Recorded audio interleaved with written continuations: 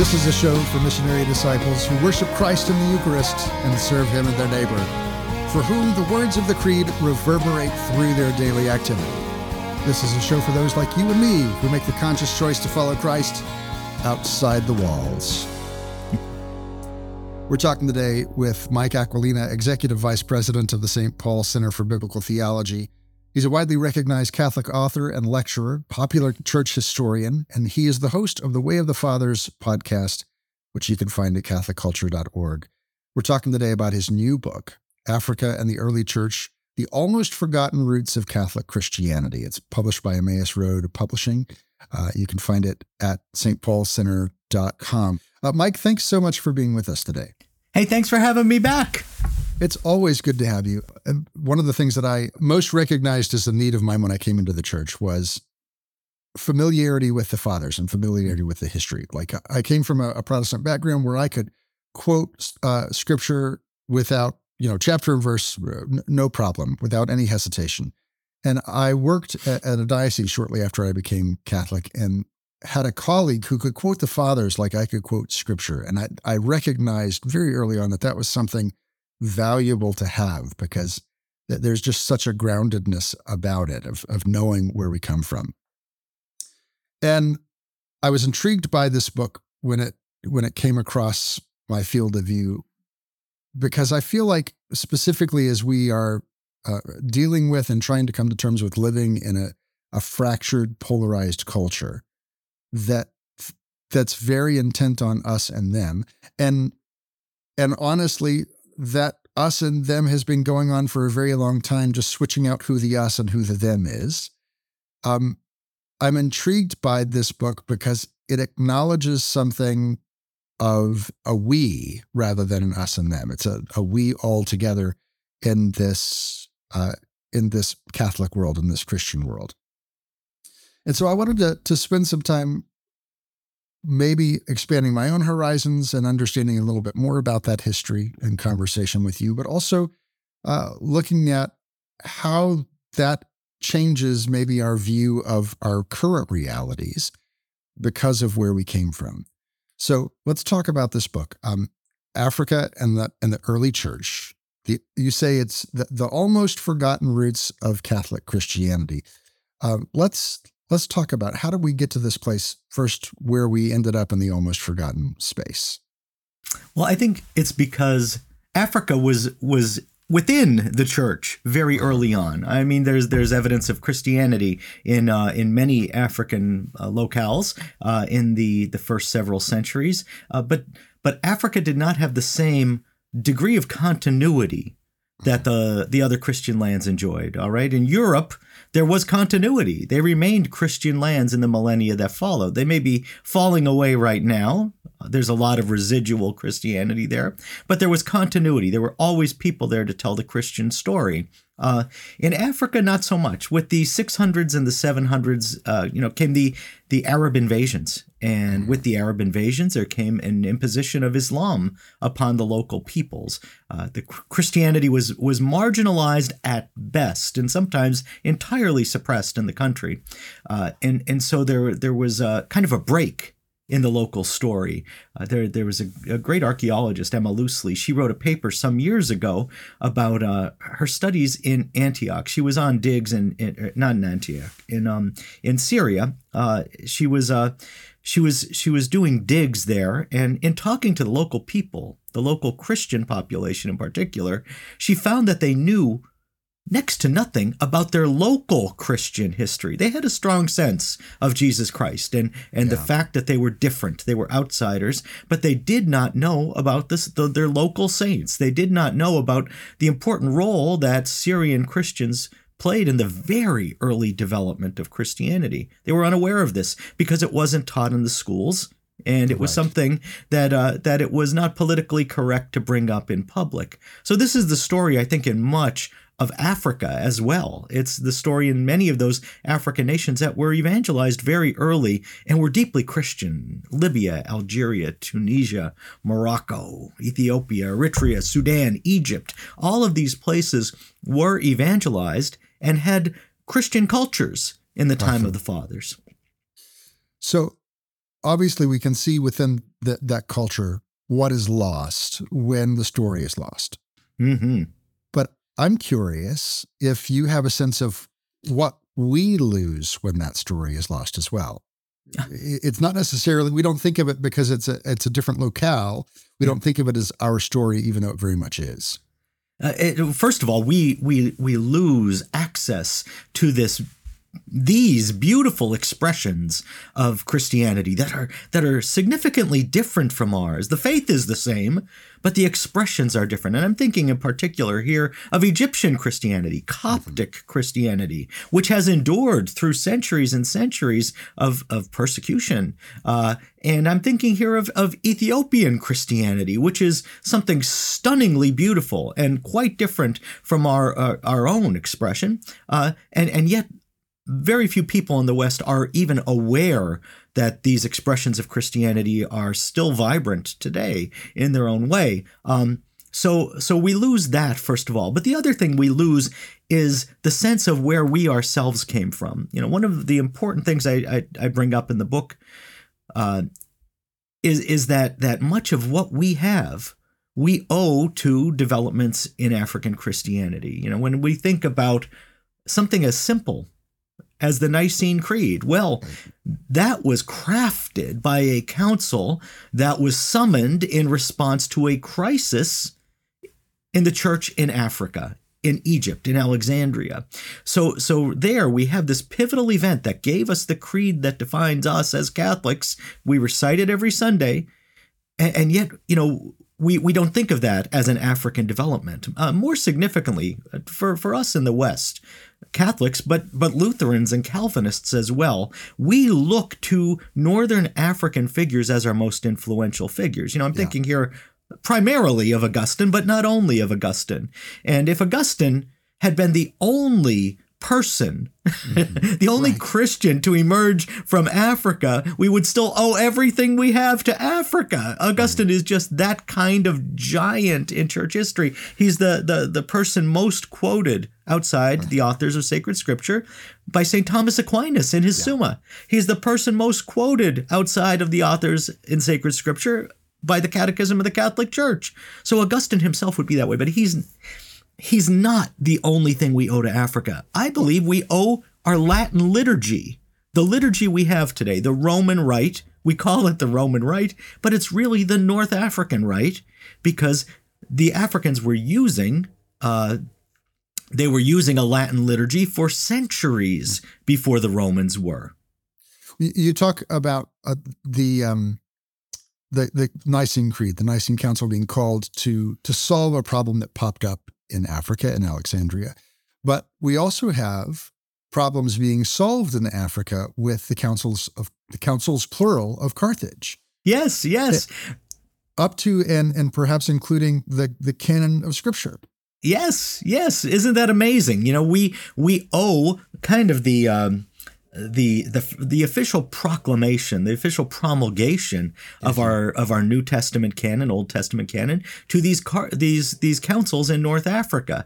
So again, you have the creed, you have the canon of sacred scripture, you have the figure of Saint Augustine, and in addition to that, you have other figures like Tertullian and Cyprian, Lactantius, the man who first crafted the idea, articulated the idea of religious liberty.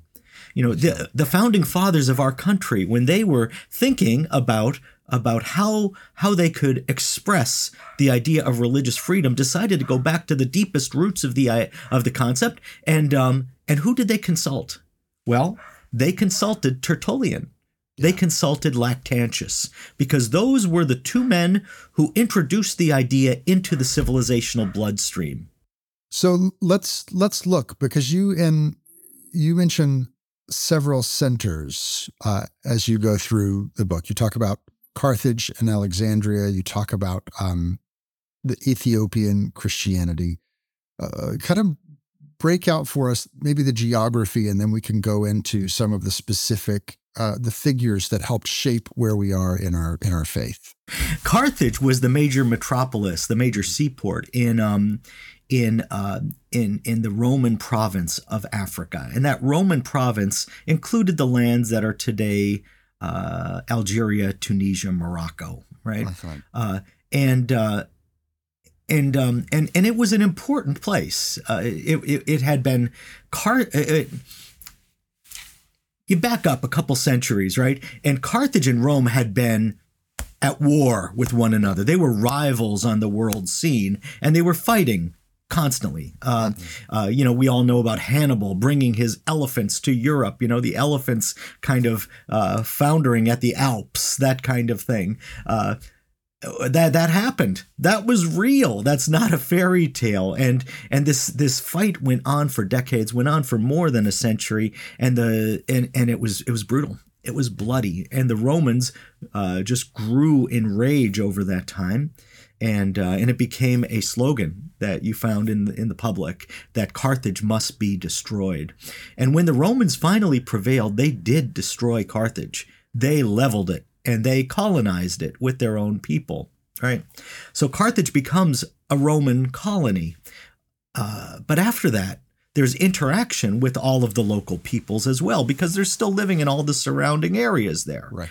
So there's interaction. There's kind of this new social cohesion that comes about, and there's a new and vibrant culture that emerges out of that synthesis, really. And so right about the time of the rise of Christianity, there's a literary renaissance going on in Carthage, a legal renaissance, an economic renaissance. All of these different fields are being renewed by the encounter of the cultures. Many major figures in pagan literature come about at this time. The novelist Apuleius, the playwright Terence, many legal scholars. Carthage became a center, an important center in the development of Roman legal thought. And Carthage was exercising an outsized influence on the Italian peninsula, and especially on the imperial capital in Rome. So that Roman province ended up being extremely influential, especially in intellectual matters. And as Christianity began to grow there, the Christian church there became deeply influential on the church at large. So again, that's the province of Roman Africa.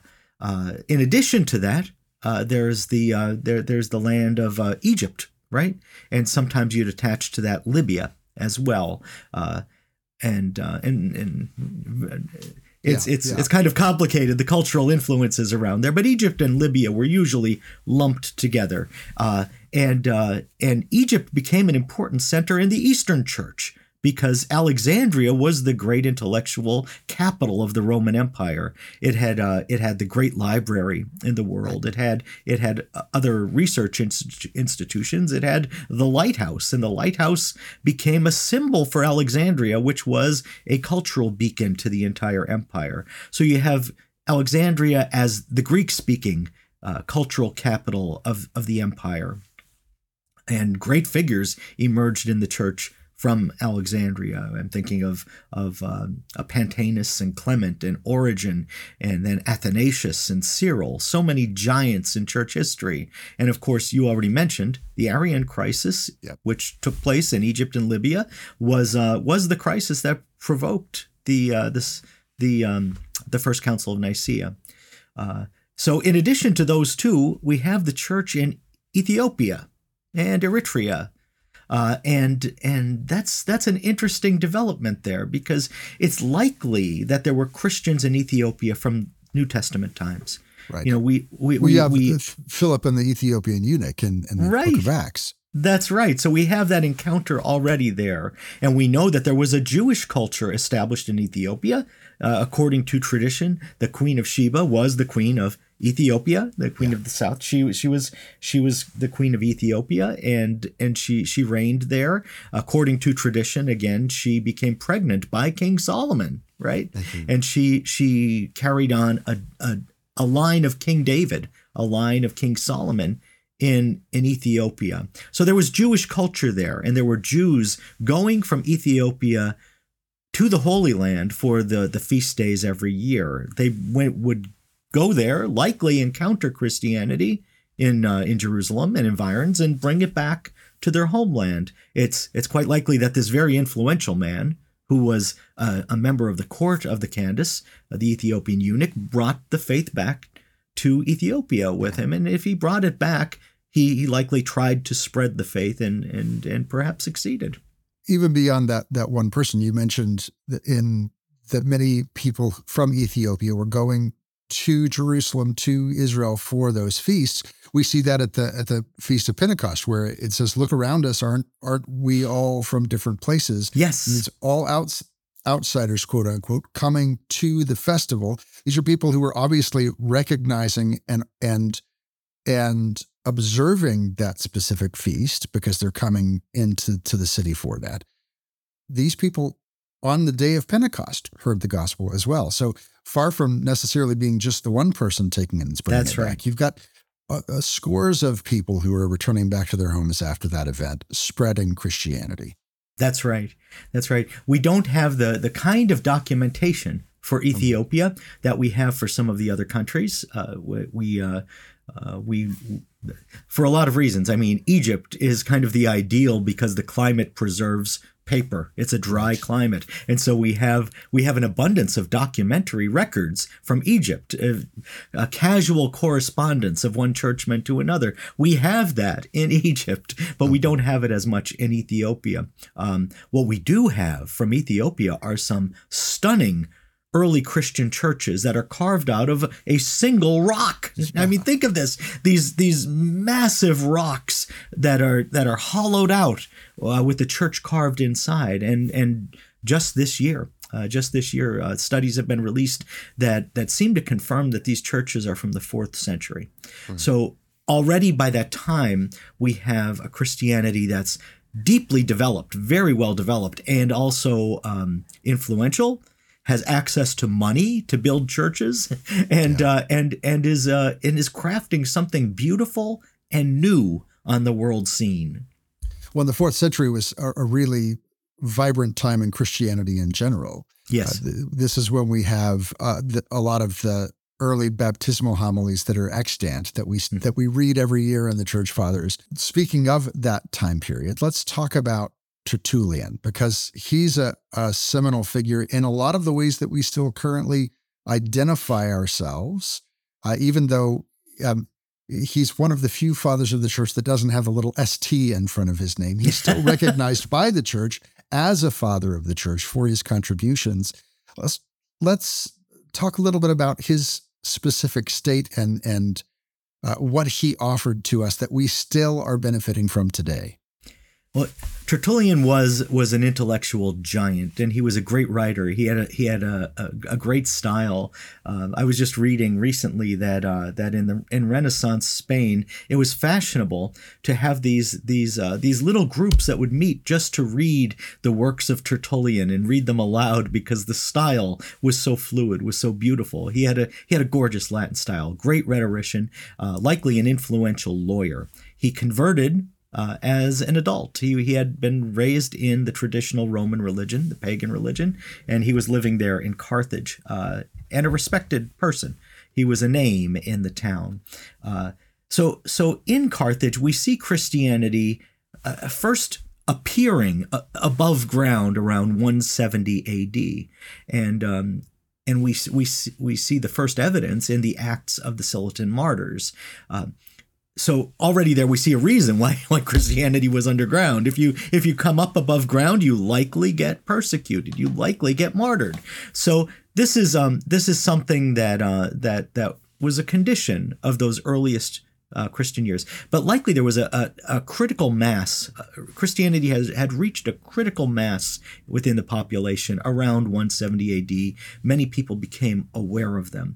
Tertullian is writing to his fellow people of Carthage, often writing to pagan audiences, and he's kind of flexing Christian muscle when he writes. And he talks about how the Christians are everywhere.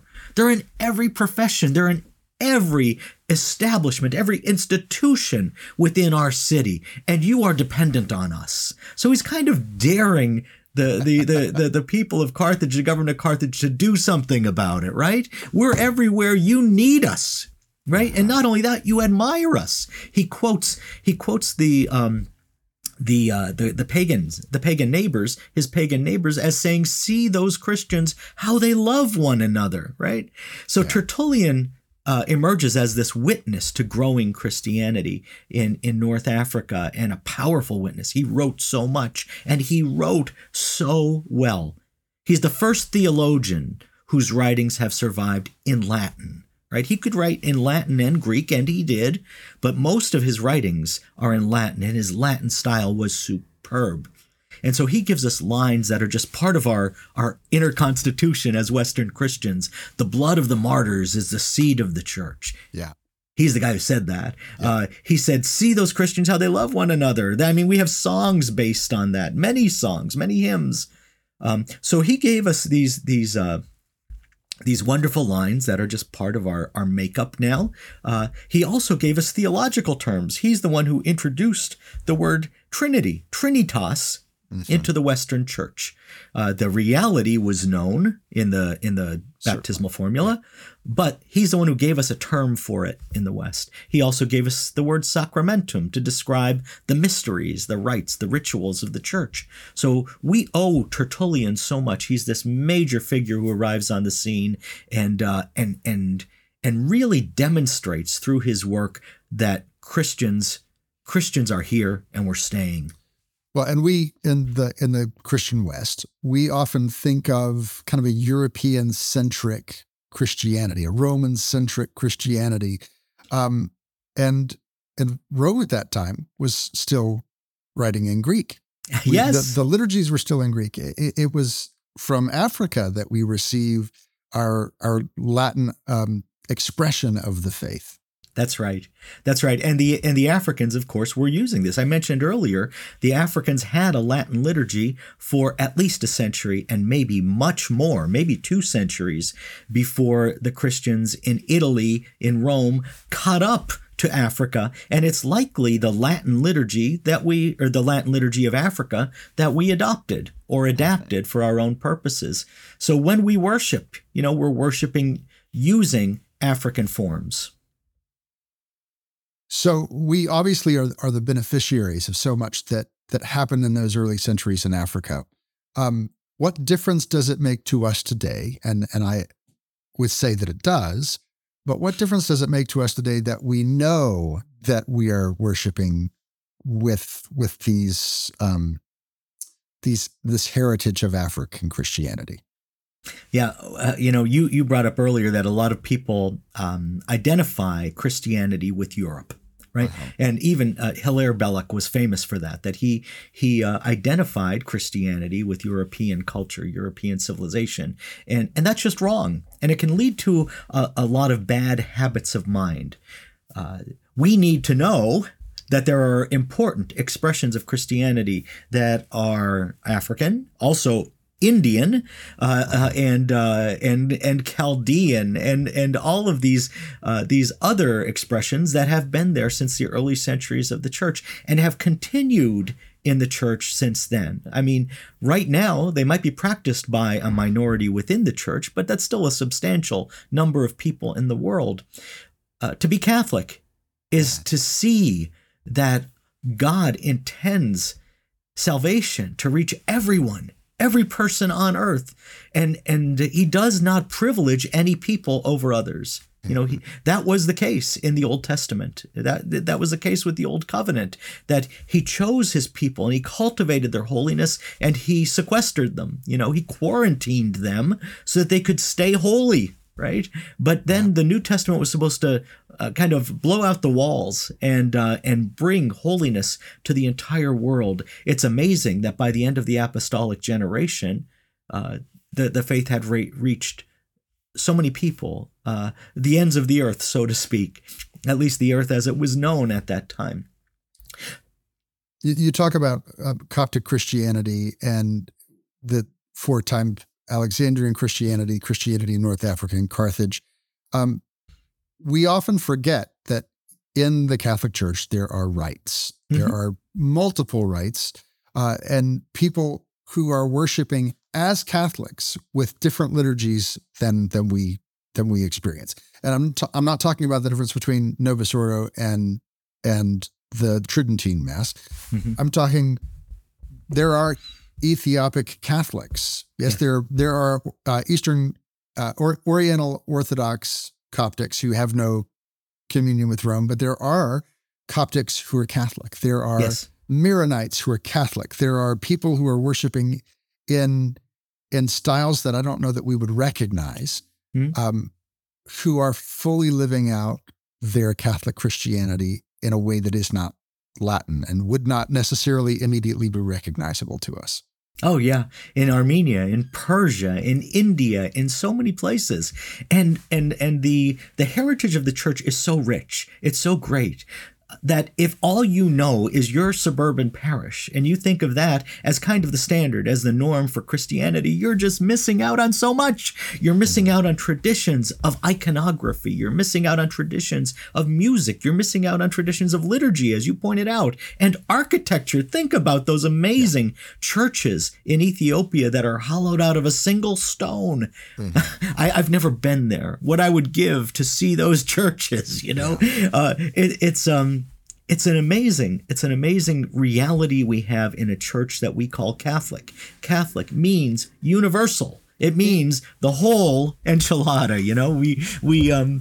We have so much in the church and we remain unaware of it. Even like the Hagia Sophia, right there in Constantinople, the architecture and how many book covers, right, do we have in even in American Christianity that are icons from Byzantine Christianity, which is again a different expression that we currently go to each and every week, right? Mm-hmm. We have a wealth of Christianity that we can feed ourselves with, to have a variety and still be in communion with Rome, right? Yes. To be able to go and experience the full breadth of our Christianity, I think, is something that we would all benefit from. When we come back, we're going to continue our conversation with Mike Aquilina, author of the book Africa and the Early Church, The Almost Forgotten Roots of Catholic Christianity, that's published by Emmaus Road Publishing. Be a part of the ongoing conversation over on social media, facebook.com/stepoutside-the-walls. And don't go anywhere, because there's much more to come right after this. You're listening to Outside the Walls with TL.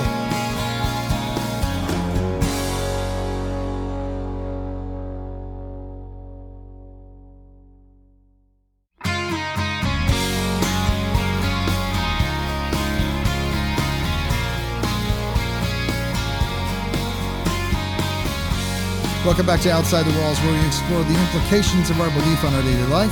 I'm your host, TL. We're talking today with Mike Aquilina.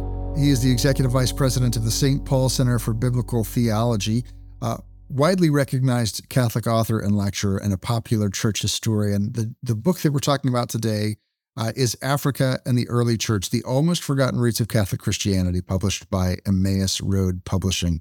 Mike, thank you again for being with us today. I love being here. We always have a great conversation. So we're talking about experiencing the breadth of Catholic Christianity and of Christianity writ large, with the various different rites. When I was in the Diocese of Tulsa, we have there a Maronite parish, Mm-hmm. and up where I am now, we've got a Byzantine parish just down the road.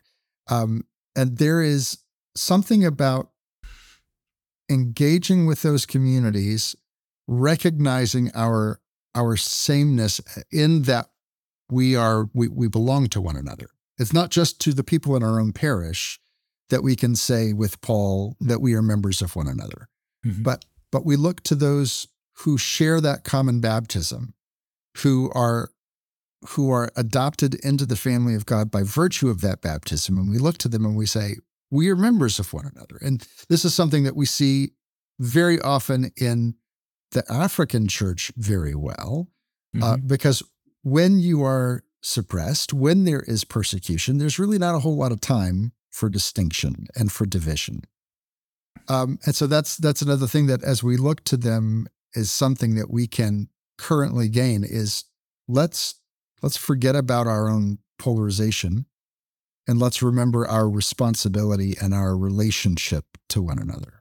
Yes, yes, yes. I think that this became very evident just a few years back when all of those Coptic Christians were martyred for the faith, and it was done on video, and it was broadcast to the world. So people saw this happening, and all of a sudden you see a proliferation of icons in the Coptic style on the web. That we see how quickly this happens, that the martyrs are venerated within the church.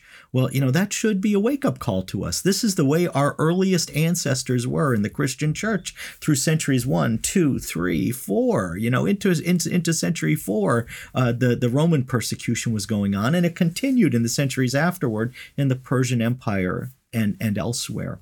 So we need to be aware that this is still happening today, that we have brothers and sisters all over the world who are enduring persecution. They're suffering right now. They need our prayers. They need our awareness. And if we are the kind of people who wield some influence, they need our action. They need us to raise our voices. And it doesn't help them if they don't hear our voices, if they feel they're alone, they're isolated from the family elsewhere on earth, forgotten. Yeah. You talked about Cyprian. I want to bring us back to the fathers here, and I want to talk about the Alexandrian Center. We have another prolific writer there. We've got Origen, but we also have Augustine, as you mentioned.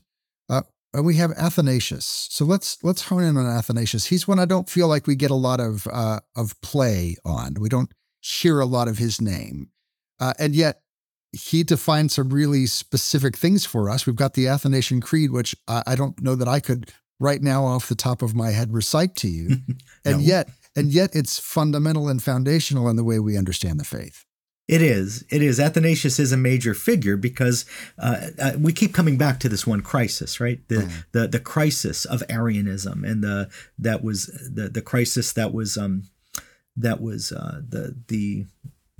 the reason for the Nicene Council and the reason for the Nicene Creed. So there's a heresy arising in Alexandria, and the bishop of Alexandria, named Alexander, opposes this heresy, kind of gets support from some other bishops, and yet the heresy continues to grow.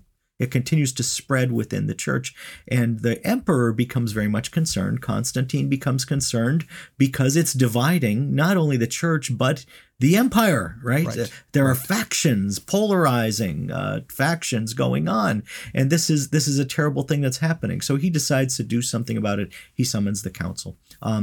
Athanasius is the successor of Alexander. Athanasius had attended the Council of Nicaea as Alexander's advisor, as his theologian, and he was a great theologian, and Alexander recognized that.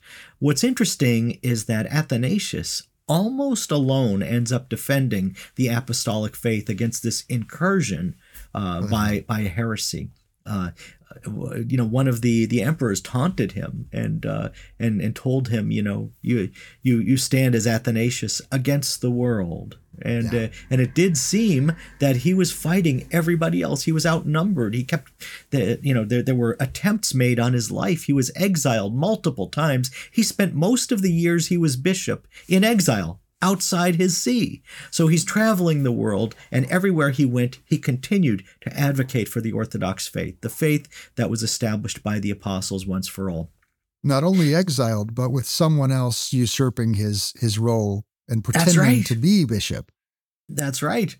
So you have that problem going on. Athanasius is a major figure because he's the continuity in the Nicene faith during his lifetime. Now, at the end of his life, he was able to see a new generation arising of theologians like Basil the Great, Gregory of Nazianzus, and Gregory of Nyssa. He was able to witness this, and he could see that the faith was in good hands as it went to the next generation. But the danger was still very real, and the Arian heresy remained a threat at the time of his death. So he is a major figure. I want to mention another guy that you mentioned, at the beginning of your litany of these African fathers, and that's Cyprian. Cyprian of Carthage, who was a great bishop, lived around the year 250, right in the middle of the 3rd century. And this is an important time for the church because it's the time when the church faced its most widespread and methodical persecution by the Romans. This is the first time this happened. It would happen again under Diocletian, but this was the first time it happened, and it was terrible. At the same time, the world was facing a pandemic. We're not sure what the disease was, but it was killing a lot of people. Sometimes it would hit your city, and within weeks, a third of the population of your city would be dead. And this happened in all the major centers. It's Cyprian who faced that with creativity, the kind of creativity we've come to expect from the church. And he is, almost by accident, he established a new institution called the hospital, right? There had never been anything like this in civilization up to this point. But Cyprian created it as a response to the pandemic. And he told Christian doctors that they were to treat members of all religions and exclude no one. They were to be like Christ and go out to everyone. So we see this Catholic attitude, this universal attitude where the Christians are even giving medical care and saving the lives of their pagan persecutors. This is an amazing thing, and it created an institution that endures today and is a hallmark of civilization. So many of these names that you have mentioned and so many more we have in the Roman canon. We hear if they pray Eucharistic prayer number 1. Yes. And we have to get to a place where we pull them out of their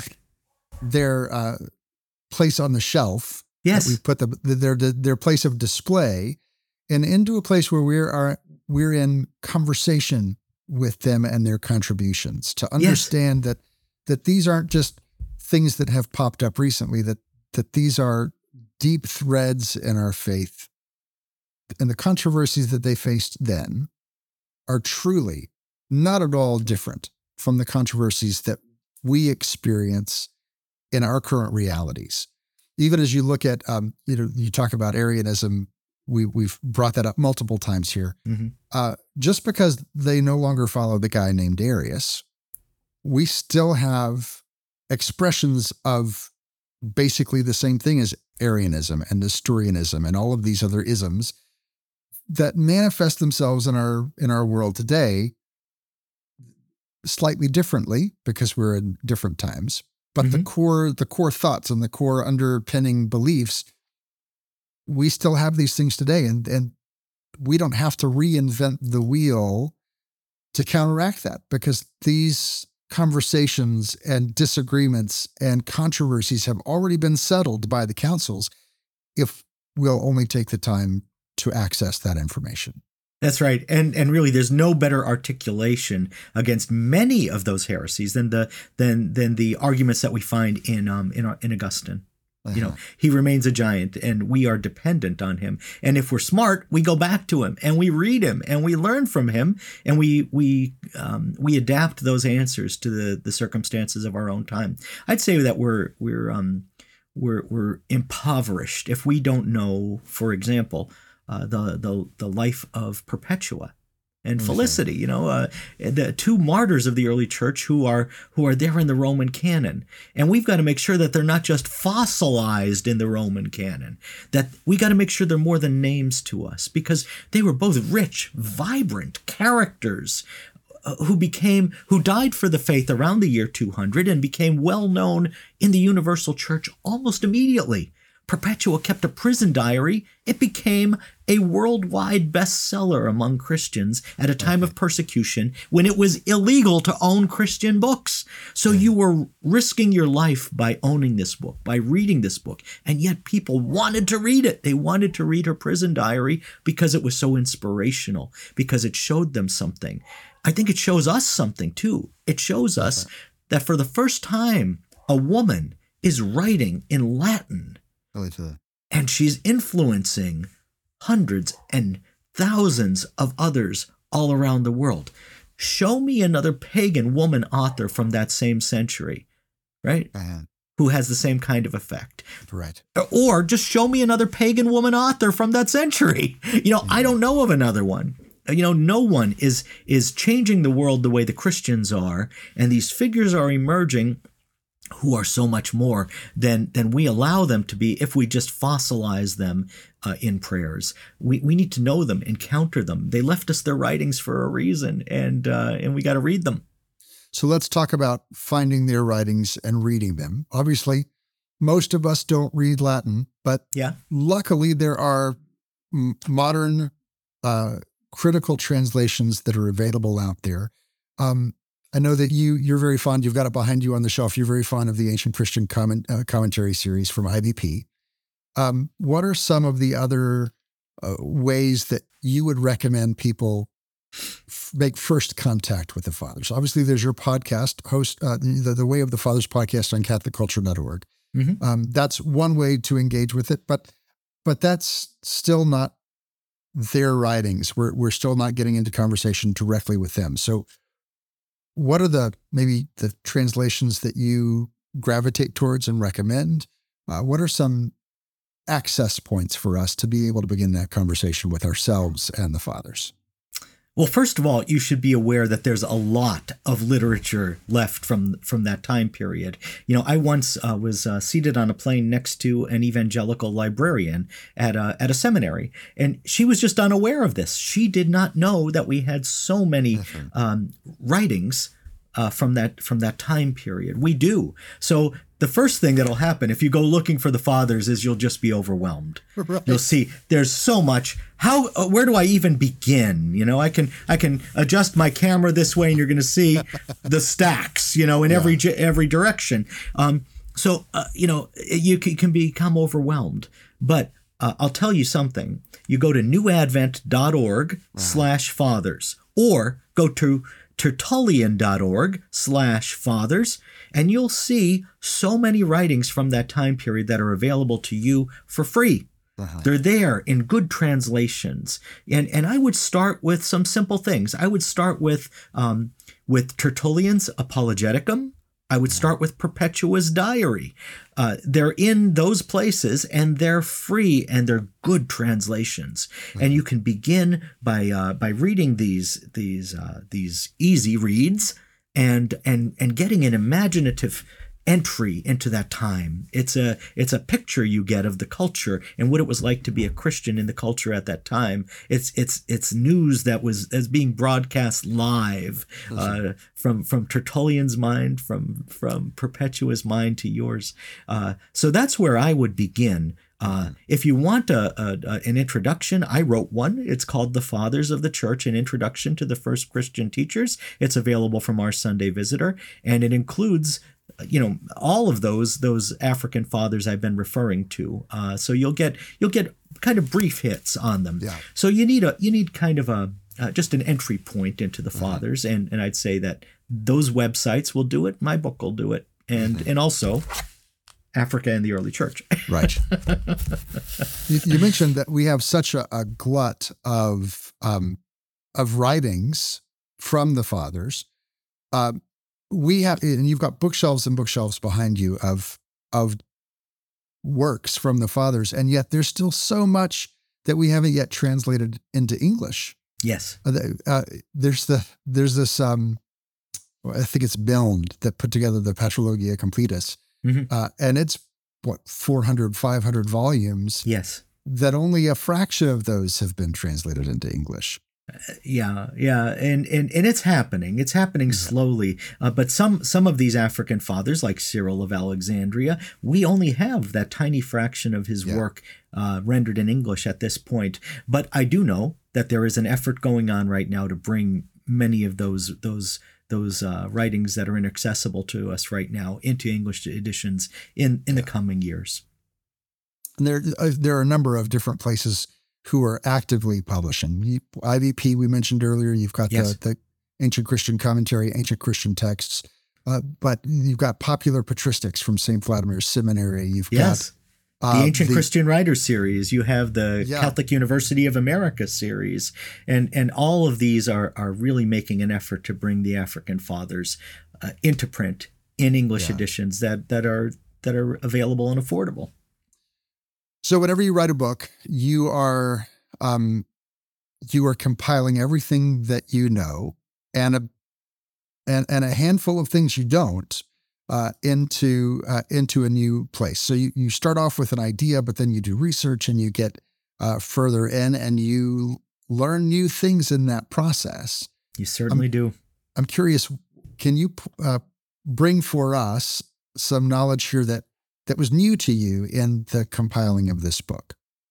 I think that the big eye-opener for me was the history of the liturgy, that the Latin liturgy, which is the tradition that we live in, most of us Catholics here in America, was quite likely originally Latin or African, and it was from Africa that it went to Italy and then to the rest of the world.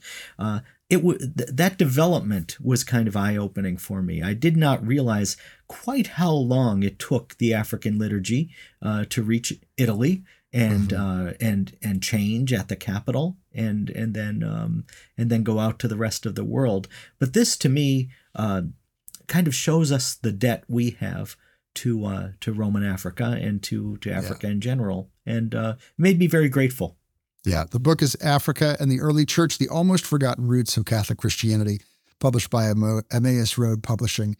We've been talking with Mike Aquilina, Executive Vice President of the St. Paul Center for Biblical Theology, and host of the Way of the Fathers podcast. I encourage you to go listen to that over at catholicculture.org. Mike, thank you so much for taking the time to be with us. Thanks for having me on, TL. If you missed any part of my conversation with Mike Aquilina, or you want to go back and listen to it again or share it with your friends on social media, have no fear. All of our episodes are archived over at outsidethewalls.com. There in the guest list in the top menu bar, you can find Mike's name and listen to the other episodes. We've had him on a couple of times, and you can go back and listen to those as well.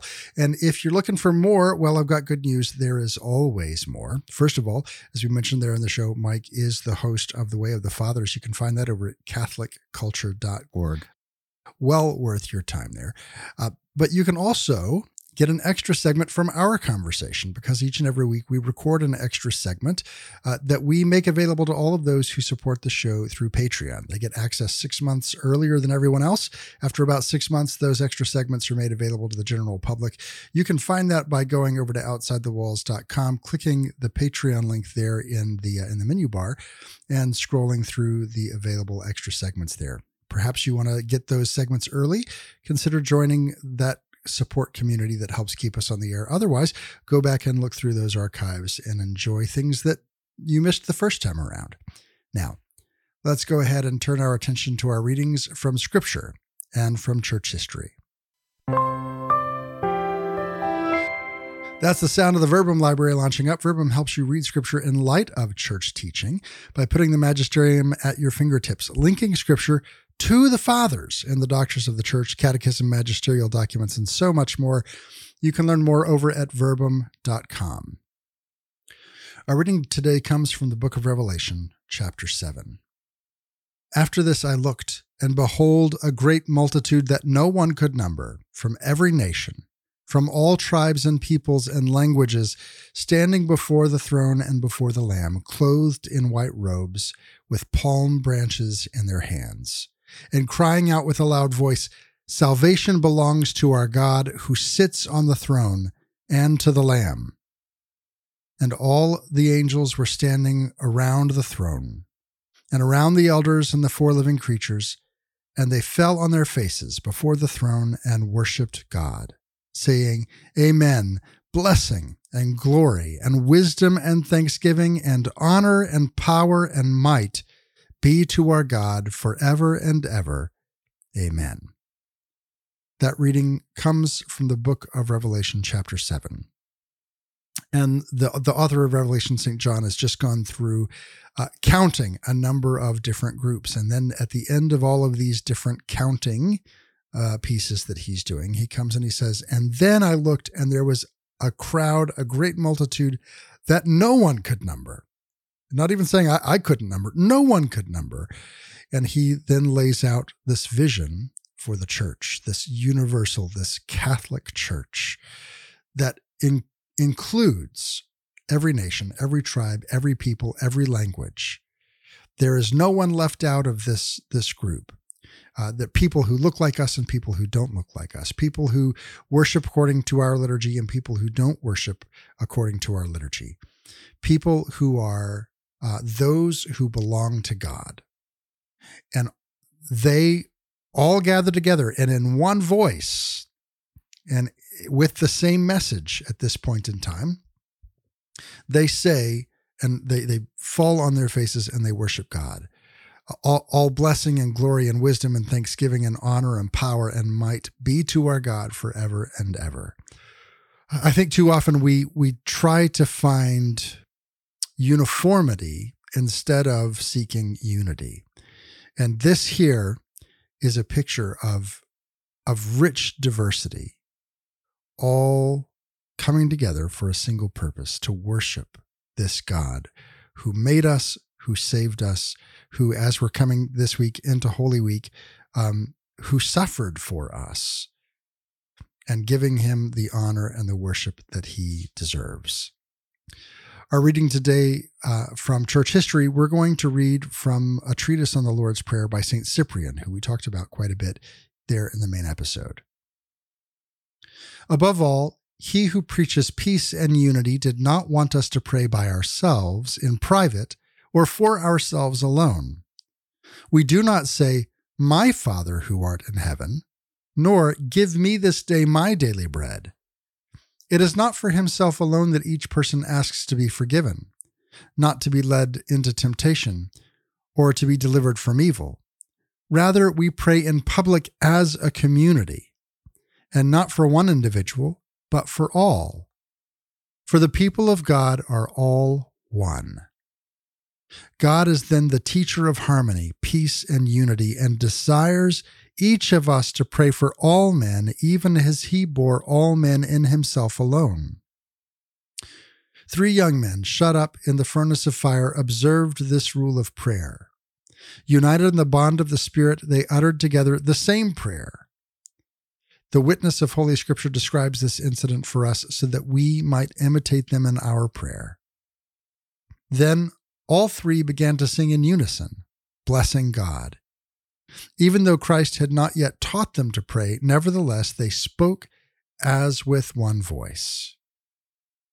It is for this reason that their prayer was persuasive and efficacious.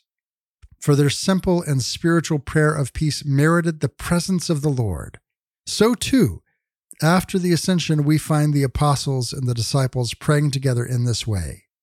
Scripture relates, they all joined together in continuous prayer with the women, including Mary, the mother of Jesus, and his brothers.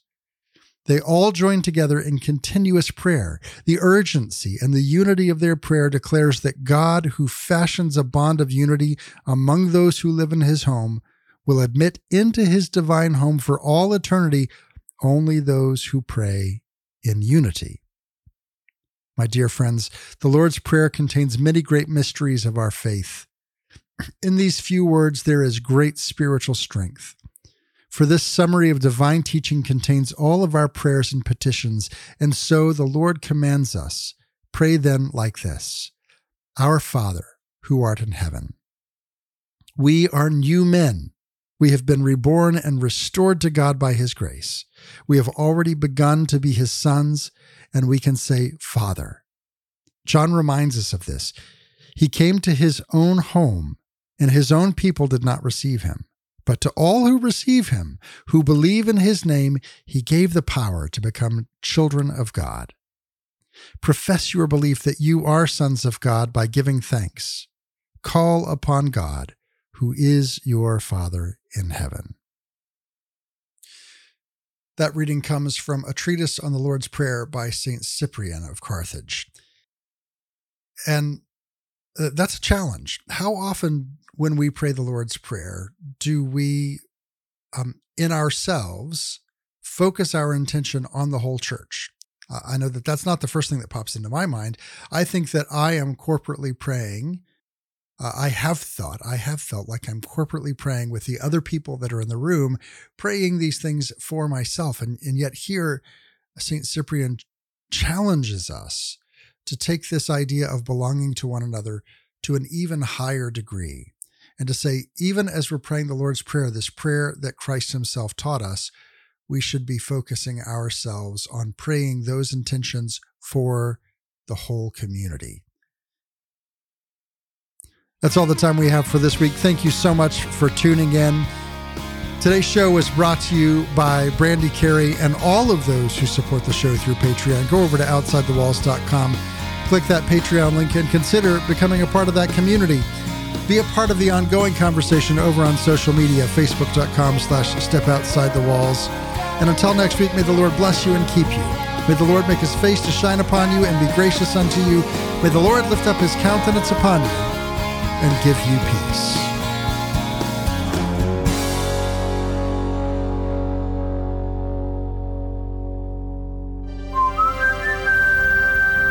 This podcast is part of the Spoke Street Network. For more great podcasts, visit spokestreet.com.